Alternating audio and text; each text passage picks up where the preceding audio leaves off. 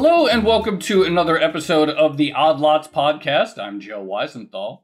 And I'm Tracy Alloway. Tracy, obviously on the podcast lately, I would say we've been talking about events in this crisis that are extremely fast moving, and we've kind of been joking around that perhaps in some cases by the time people actually listen to the episode, it'll be irrelevant or extremely out of date by the time it actually gets out.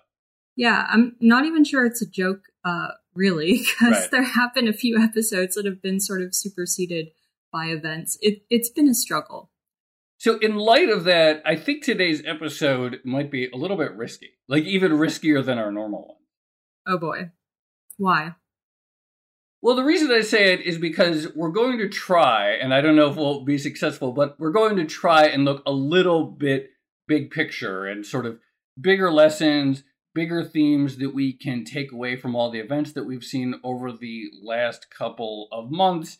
And I think almost everyone who tries to project forward on what it all means will probably be looking a little bit foolish in some respect, but that's kind of what we're going to attempt to do today. I mean, it's what everyone is interested in at the moment, but as you say, forecasting this is hard because, as we have discussed sort of ad nauseum at this point, everything has the potential to change with the current crisis, and we really are in uncharted territory in many ways. So yeah, sympathy for the forecasters at this point. It's a tough call, putting your neck out there for something completely unknown. Right. So fortunately, I don't think we're going to make our guest today forecast the future, which is, as you say, extremely difficult even in normal times. But our guest today is someone who has a sort of very good ability to sum up the big themes of the moment and identify what a crisis is really all about. Great. Who are we speaking to? So today we're going to be speaking to Adam Tooze. A lot of people will know him as the author of the book Crashed, which was the sort of magnificent overview of the last financial crisis. And he is also the Catherine and Shelby Cullum Davis Professor of History at Columbia University. And for those who don't know or who didn't read it, Crashed was, there were a lot of crisis books, but Crashed really sort of identified the tensions that emerged from the sort of global dollar system and how that really sort of played a huge part in the coming undone of the economy just over a decade ago. And we'll talk to Adam about what he sees as potentially the equivalent stresses that he's seeing in the system today. So, Adam, thank you very much for joining us. Oh, it's a pleasure to be here. Thanks for having me on. Your book Crashed I think it came out in summer of 2018. I actually did read the whole thing during a week vacation that I had on the beach. I was a big fan of it. But for those who don't know, I sort of gave a half a sentence summary, but it came out, so basically 8 years after the crisis. What was it about that crisis that took so long for you to sort of really tie together the big themes and to sort of put it all together in such a big work? Well, I'm a somewhat accidental tourist, if you like, in 21st century financial history. I now found myself marooned and stuck on this particular island, but I came to it somewhat obliquely, I have to say. I mean, I came to the topic through the history of the Eurozone crisis, which concerned me deeply as somebody who's deeply passionately identified with the EU as a result of my upbringing. And then thinking hard about what sort of a crisis that was, following the track back to the story really about the bank-based crisis as opposed to the sovereign debt crisis as being the kernel really of the disruptions, setting aside the immediate Greek issue, thinking about the instability of the European banking system that echoes through from 2008, and then basically stumbling across the BIS papers, the work of Shin and Borio and others, that mapped this very, in some sense, sort of counterintuitive story of the world before 2008, not as a world of, driven essentially by current account imbalances, trade deficits and surpluses, but thinking through the flows of money through the global dollar system and understanding that as one of the ways in which the supposedly American subprime crisis of 2008, in fact, entangled all of the European banks. And it was really that set me going. And I did then I've had a long-standing preoccupation with the question of American hegemony, American power, which goes all the way back to the beginning, to World War One. And recognizing all of a sudden that looking at this 21st century crisis of 2008, I was actually looking at, as it were, the latest chapter of the Fed's role as the pivot, the anchor of the global dollar system, which is a story that goes back to the very origins of the Fed just before World War One, and then critically from 1916 onwards. So that's how I ended up engaging with it. And then the publishing opportunity of the 10-year anniversary came along, and that's how the book came to be released when it was. There is, I think, if you go back to '08 and subsequent, like a strand of analysis. I mean, you think of the likes of Zoltan Pozsar, Perry Mögling, all of the people you've had on your show who had been in real time teasing away at the problem from that side. And really what Crash tried to do was to connect that rather technical literature on the dollar system, on the financing, the market-based financing of the global banking system, connect that to a grand narrative, which had previously really revolved around current account deficits, the standard story of, the nightmare of the Chinese treasury sell-off, that entire fantasy, which of course is not what actually happened. So that was really the wager of that book, was that you could take this technical analysis, which in some people will refer to as the plumbing of the system, and connect it to broader issues of political economy, which is now, of course, very much the done thing. This is really the analysis where you guys obviously are pioneers, but you could also think of Alphaville, Perry, Zoltan Pozsar, Daniel Gabor. There's an entire genre of macro finance really now as critical political economy, of which Crash I would take just to be one example. I was about to ask, just on that note, how much of that sort of dollar dominance of the financial system / U.S. hegemony would you say exists today? Because the people we certainly talk to seem to suggest that, if anything, it's become more entrenched than it was pre-2008. Yeah, I mean, I think Prasad's idea of the dollar trap is a quite compelling idea, right? Because after all, the reliance on global commerce, on global finance, on the dollar is not simply reducible to politics or geopolitics, right? And so therefore is not vulnerable to the shenanigans in Washington or the character of Donald Trump or any of these other sorts of things. I mean, it's an incredibly powerful, entrenched system which originated in power political shifts in the early 20th century and the rise of the United States economy and the rise of Wall Street and Wall Street-based banks. And now, of course, is sustained by massive network effects. So, if you have major commodities being traded in this way, if you have major sources of trade finance being organized around the dollar, if you have the depth and sophistication of America's financial institutions, then all sorts of actors around the world will begin to coordinate, will begin to use the dollar as their basic vehicle. And you're absolutely right. I mean, the drift of the emerging market world, I mean, which is a sort of, a moniker which is becoming less and less helpful because, remember, it used to include countries like South Korea, highly sophisticated 21st century players in a multipolar globalization. Those countries are also piggybacking on the dollar. We know that private borrowers in China even heavily rely on the dollar for funding. So that indeed does tend to create a sort of a bandwagon, a snowballing dependence on the dollar, which is very pervasive. So I remember when I read Crashed and you focused a lot of attention on the necessity of these dollar swap lines or swap lines that the Federal Reserve set up with central banks around the world so that domestic borrowers in other countries could get access to dollar liquidity, since that was the central problem. And I remember thinking at the time, man, if they ever had to do this again, this would probably be very politically controversial. Maybe people weren't as aware at the time of that. But now here we are, and they've done it again, and yet there's about a million other things that people are focused on. So it actually has not gotten that much attention. In a sense, the issue that you identified is as central then is just like, it almost feels like a minor chapter, in a sense, of given the enormity of this crisis.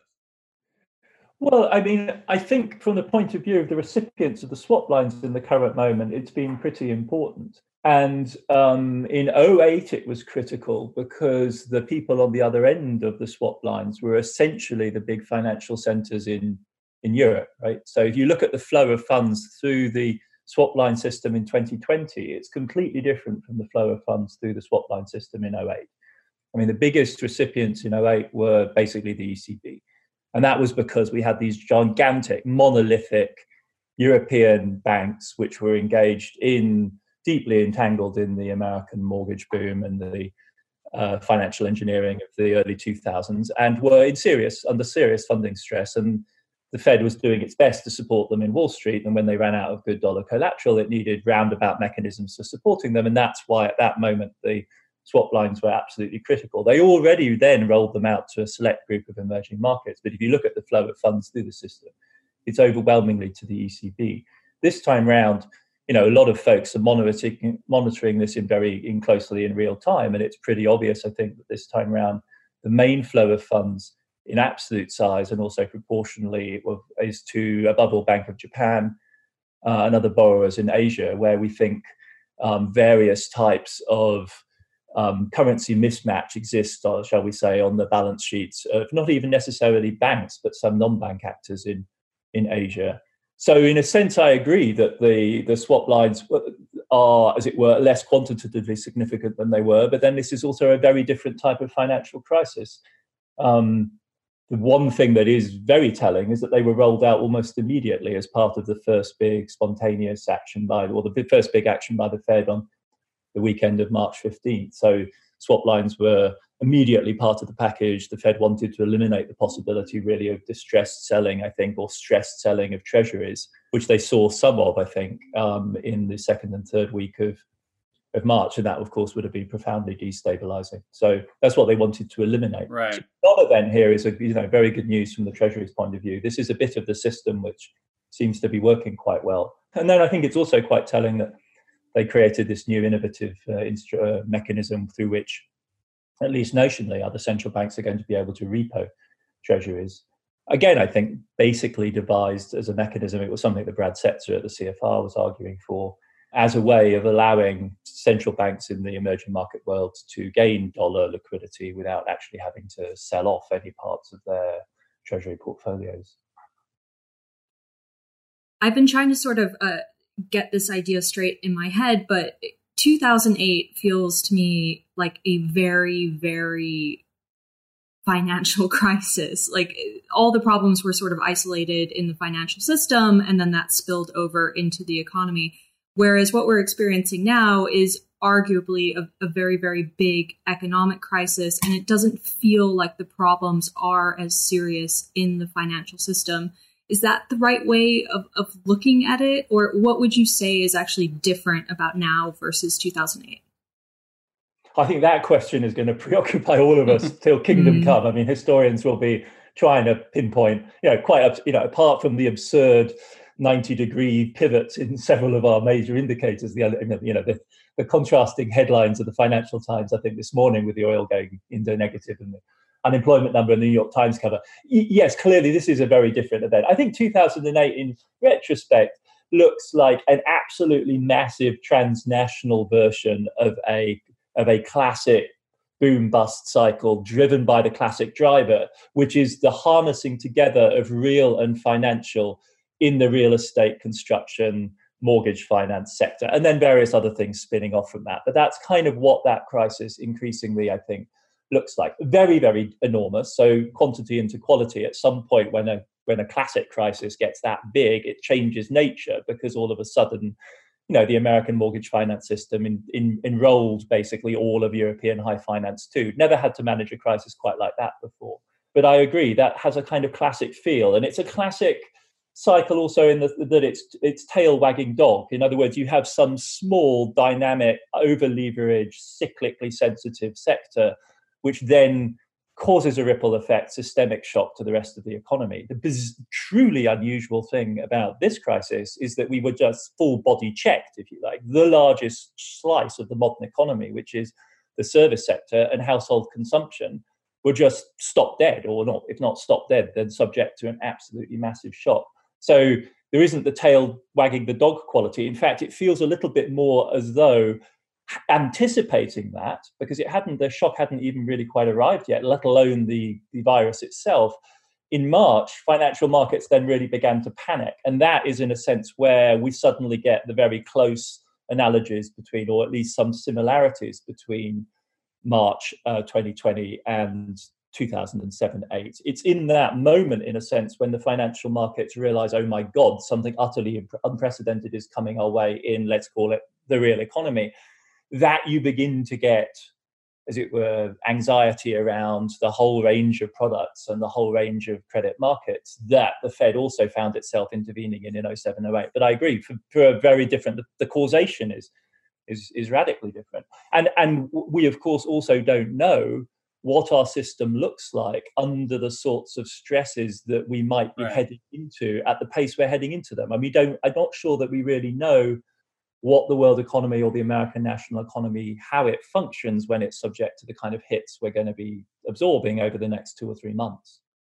So is the difference this time around, or one of the differences, the speed of the regulatory response? Maybe because the Federal Reserve sort of had the experience of 2008 and had tools ready to go in some sense, such as the dollar swap lines and a few other programs that were quickly revived. Yeah, I mean, asset purchasing, you've got people like Laurie Logan and so on at the Fed who just really know how to buy, if they have to, epic quantities of assets incredibly quickly. They know what the legal instruments have got to be. They know who their partners are in the market. And so they can just do this. Again, we have to recognize the novelty of what they're doing, because it is asset purchasing. But it's asset purchasing at a rate, the numbers, like $1 million a second, 90 billion a day. That's the sort of rate of business that the Fed was doing once a month under Bernanke, and they're doing it on a day-by-day basis, and they're doing it day after day after day. I mean, we're down to 45 billion a day now, but it's still absolutely astonishing in its scale. And for that, you need teams of people who know what they're doing, and for whom it's not just a completely crazy request. So yes, they had all of those instruments in place. I do think, again, we're going to be historians for a long time, going to be puzzling over, the makeup of the Fed, in fact, the ECB at this moment. I did a post last night just trying to pull together the input from all of the journalist teams around the world who've been doing these stories on who are these central bankers. Because with Bernanke, we kind of had, we felt, at least as an academic, I felt I had some kind of read on Bernanke, because he was, after all, an economic historian. We know that he was a student of, Friedman and Schwartz. There's that famous birthday address where he speaks to Milton Friedman and Anna Schwartz and says, you were right, we, the Fed, were wrong in the 1930s, and thanks to you, we won't do it again. So we kind of had a sense that this was a man who had met his moment in history and was acting that script. With Powell, I think most people's read was that he was a bit of a blank somehow.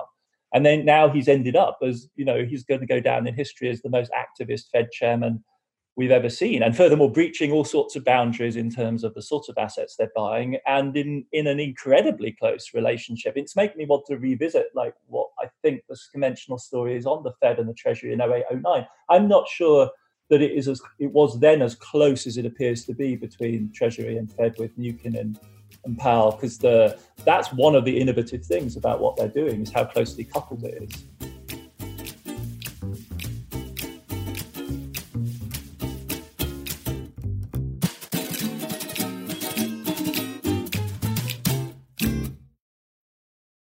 So there's another dimension to this crisis that we haven't talked about. So obviously, of course, there's the financial dimension. There's the extraordinary political crash, the virtual complete halt of much aspect of the services sector and household consumption. And then I'm wondering, and then, of course, there's this just enormous stress test that we're seeing of state capacity all over the world. And the fundamental questions of, can governments simply do what's necessary, not on the spending side, not on the regulatory side, but on the basic question of, can they get their act together on testing? Can they implement a public health strategy that involves quarantines or lockdowns in a sustainable way while maintaining the underpinnings of a civil society?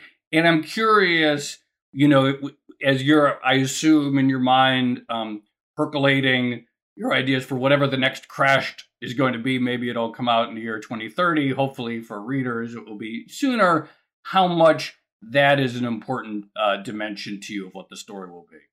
Yeah, I mean, this goes back to this point, Joe, that I think we sort of slipped away that you had earlier on, where you were saying a lot of us, when we were thinking about the swap lines, going forward, we felt that there was a real problem here because the swap lines in 0809 were a kind of Fed internationalism, if you like, a Fed cosmopolitanism. The Fed was providing liquidity to the entire world. And surely in an era of Donald Trump, this wouldn't be possible. There'd be some difficulties with the Trump administration, or someone in Congress, one of the hawkish or more slightly mad elements of the GOP would stick a spanner in the works and would trip up the world economy. And this wasn't just us. I mean, I've had conversations with extremely senior people in the IMF who wanted to ask me that question specifically. And, I don't have any better read on Congress than they do. In fact, I'm clearly they're better informed, but that is what they wanted to talk about. So if that kind of Fed lender of last resort thing was as crucial as it is, will we be able to do that again? And as you pointed out, the answer turns out to be that if you've got Powell and Mnuchin and a Republican in the White House,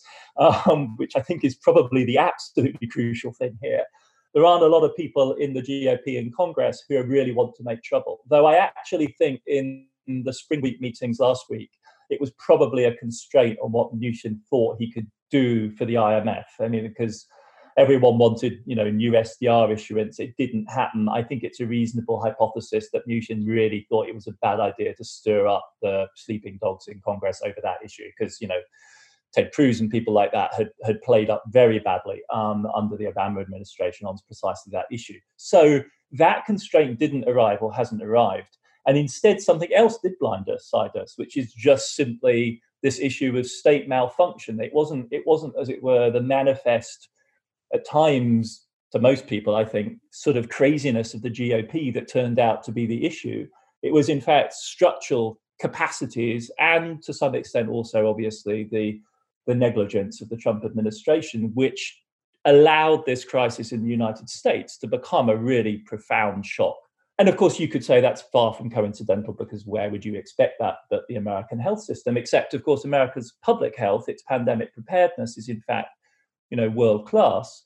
So there are other series of, there are a series of other links which snapped in an unpredictable way. It did turn out that, as it were, this linkage between global financial management governance on the one hand and domestic governance on the other was critical, but not critical in the way we expected. It wasn't the simple nationalist populism interrupts, benign hegemonic functioning kind of model that was the problem. It was just simply that several, both European states and the US, turn out just simply to have failed to manage this problem competently. That then did land us in a position where all of the trade-offs are terrible. Your economic choices and your public health options are both bad.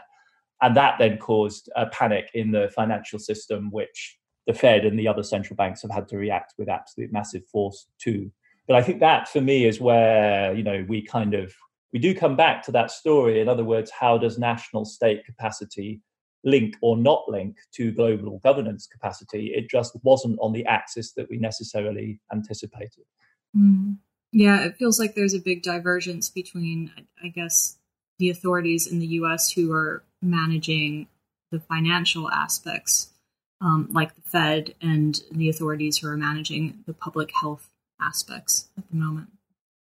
Yeah, no links at all, it seems to me. It's really strange if you think about what was hooked up, right? So last year, trade policy and the Fed were in a really bad clinch, right? Every time the Trump people and the hawkish security people raised the temperature on China, it would send panic signals. And we did get, after all, remarkable reversals in central bank policy last year, broadly motivated by the sense that globalization and the world economy were in trouble. Expectations were really uncertain.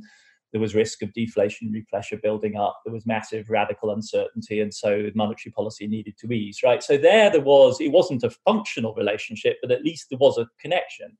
And the other area that folks like me were very interested in building out the relationships and the connections was climate policy. I mean, as people began to get serious about climate, you have folks like Mark Carney speaking up and saying, well, could we have a climate Minsky moment, right? Could we be facing a really serious disruption to the financial system from stranded assets? We need to be thinking about this. Hypothetical, but at least there you've seen a joined up connectionship between a kind of, as it were, the climate field of policy and financial regulation and monetary policy management. But exactly as you're saying, Tracy, there were people in the pandemic world and the national security world who knew there were risks there, but it's not clear to me that it would be easy to point to anyone on the financial governance side who could really say they had thought through what the central banks would have to do in the event of a global shutdown as a result of our failure to contain a pandemic.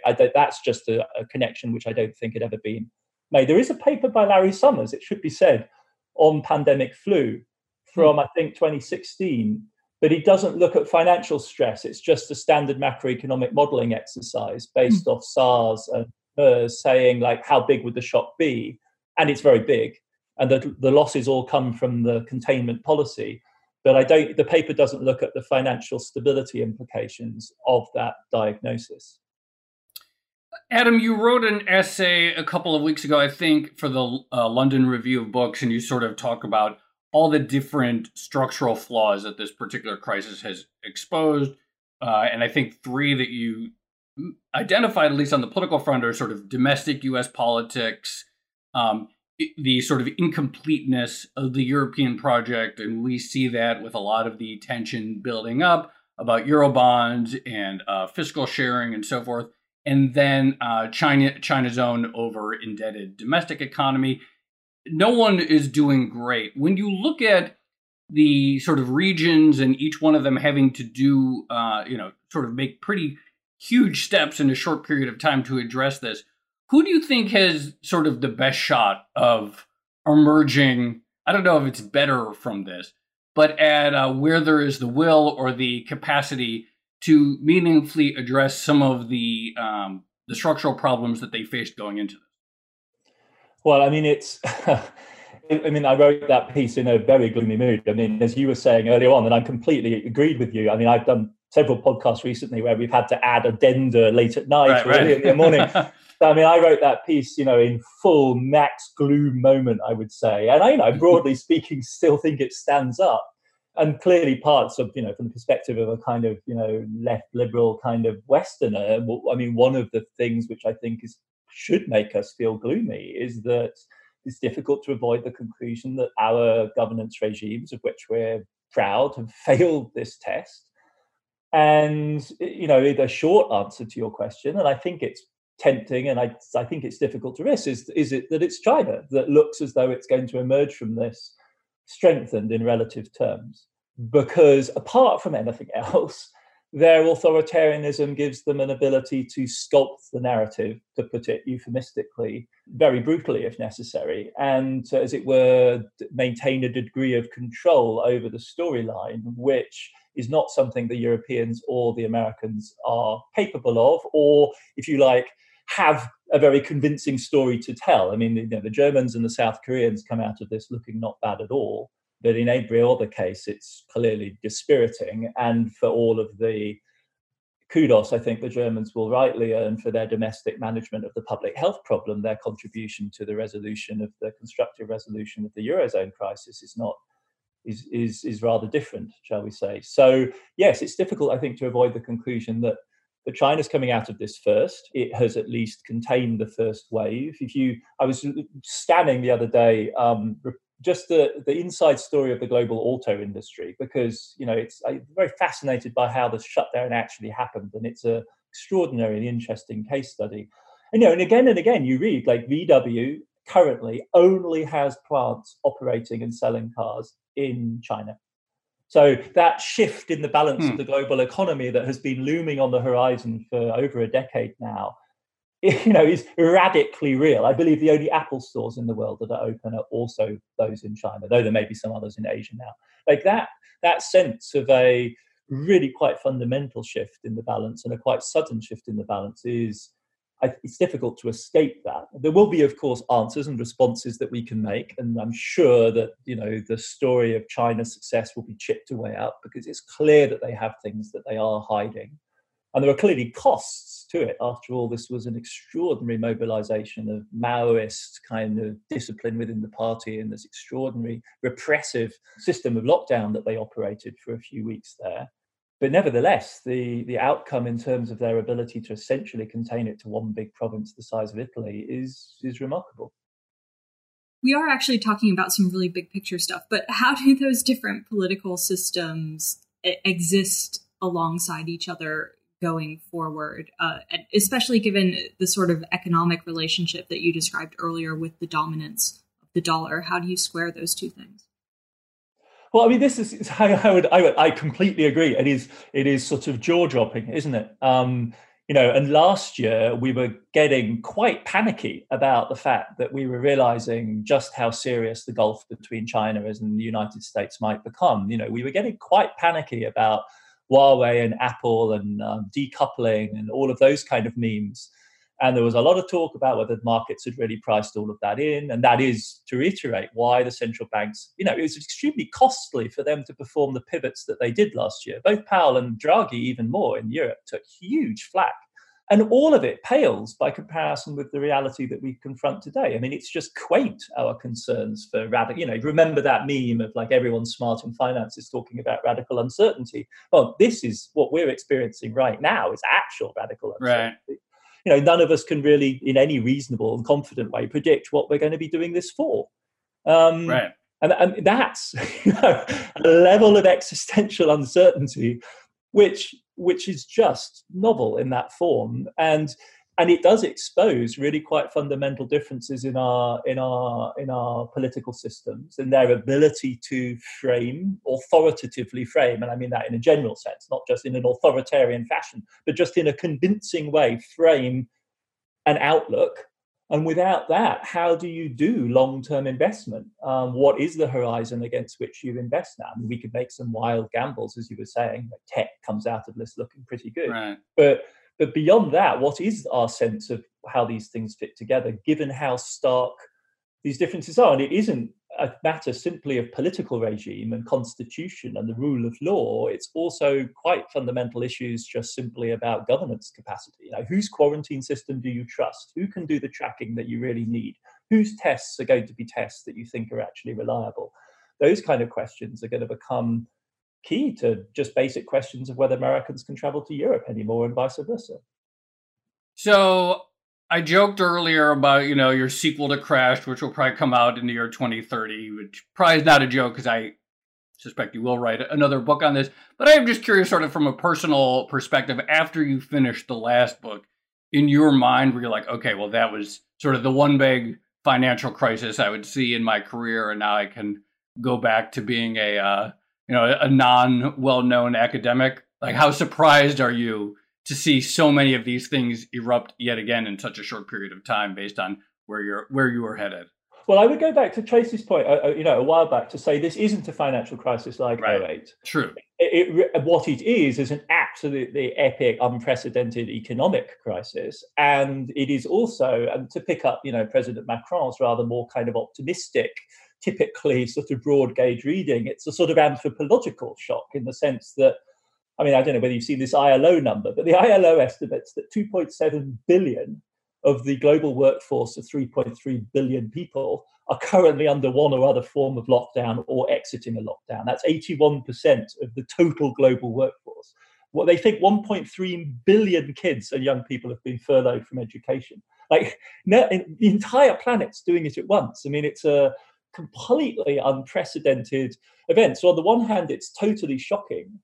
On the other hand, for those of us who are interested in late 20th and early 21st century history as being the history of a kind of global interconnection, a global interaction, a sort of strange synchronization of our activities, of which the global dollar is one very powerful and important expression, but just one. This is the most mind-blowing confirmation of that premise. Think back 100 years to the worse pandemic of the Spanish flu. No one's talking about shutting India down. The British Imperial Administration doesn't really get to grips with the problem at all. And now you could argue the toss about whether or not Modi's strategy was right. But nevertheless, the government in Delhi felt it completely incumbent to respond as a powerful global state, as a member of the G20, to roll out a crisis response package and to do it, at warp speed in a society with the limited resources of India. So that in and of itself is an absolutely sort of dramatic confirmation, if you like, of the fact that we're at the multipolarity, which was one of the big themes of Crash. So I will absolutely, hands up to saying I still don't think we're going to see a bank-centered crisis like '08. That doesn't seem to be our prospect at all. But I'm, on the other hand, not surprised that we're seeing this escalating series of crises. I will, on the other hand, like most people, also agree that that I was very much, the book I was writing at the beginning of this year was Political Economy of Climate Change, because I still am convinced that is the biggest structural challenge facing us. But pandemics fit within that, in the sense that they are, as it were, a symptom of our unbalanced relationship with nature and the extraordinary risks that we run through the interconnections of the global system, and our struggle in a very uneven but interrelated way to grasp that. So at that level, it fits the mold neatly. It is, however, specifically not a shock that I had spent any time thinking about. Right. Adam, it was so great to finally have you on. I feel like you're one of the guests that's definitely a lot of people want to hear, and in our mind is like, oh, we got to have Adam on. And finally, we had the right moment on it. So really appreciate you joining us. Well, thank you for having me on. It's been great. Great. Thanks so much. Thanks, Adam. That was awesome.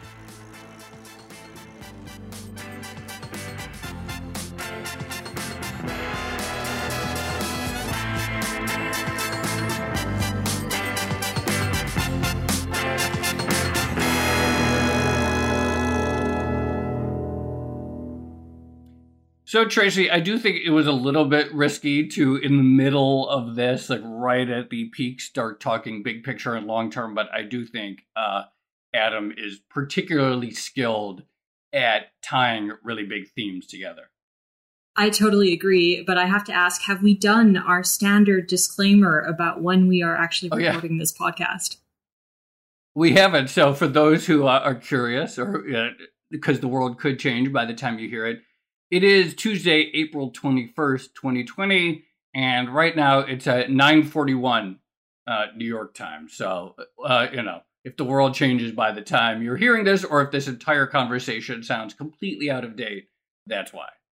I'm trying to think of those big picture topics that we just discussed, which one of them is most vulnerable to sort of changing or flipping in the near term. I mean, we're talking about international political economy type stuff. It's hard to see an entire political model really flipping in the next week. But in this environment, you never know.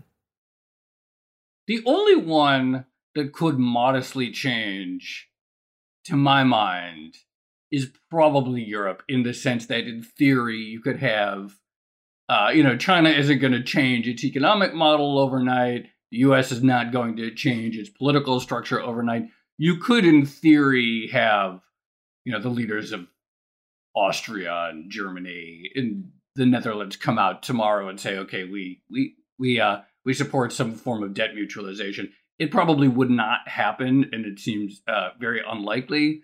But in terms of, a few people could change their minds on something, that seems plausibly it. But honestly, I mean, who knows? Are you making a forecast, Joe?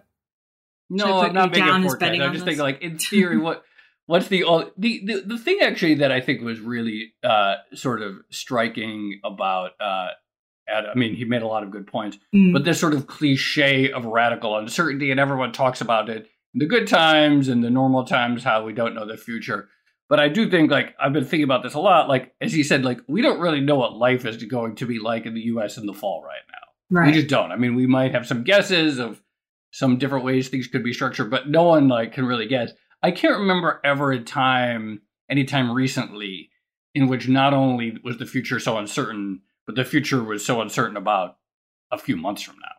Yeah, absolutely. It's also, one thing that strikes me is all these uncertainties is sort of, last year when we had the trade war between the US and China, we were thinking about a lot of these uncertainties, like the clash of political systems and economic systems between the US and China. But we were thinking about it at a sort of low level of concern. Mm-hmm. And now with the coronavirus, basically everything that we worried about with the trade war has gone into complete overdrive. So the dominance of the U.S. dollar in trade financing, the clash of social and political systems between the U.S. and China, big picture stuff has just gone into really overdrive.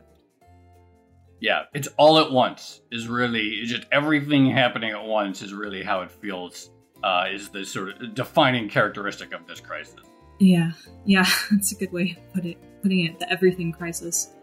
All right, well, on that note, this has been another episode of the Odd Lots podcast. I'm Tracy Alloway. You can follow me on Twitter at Tracy Alloway.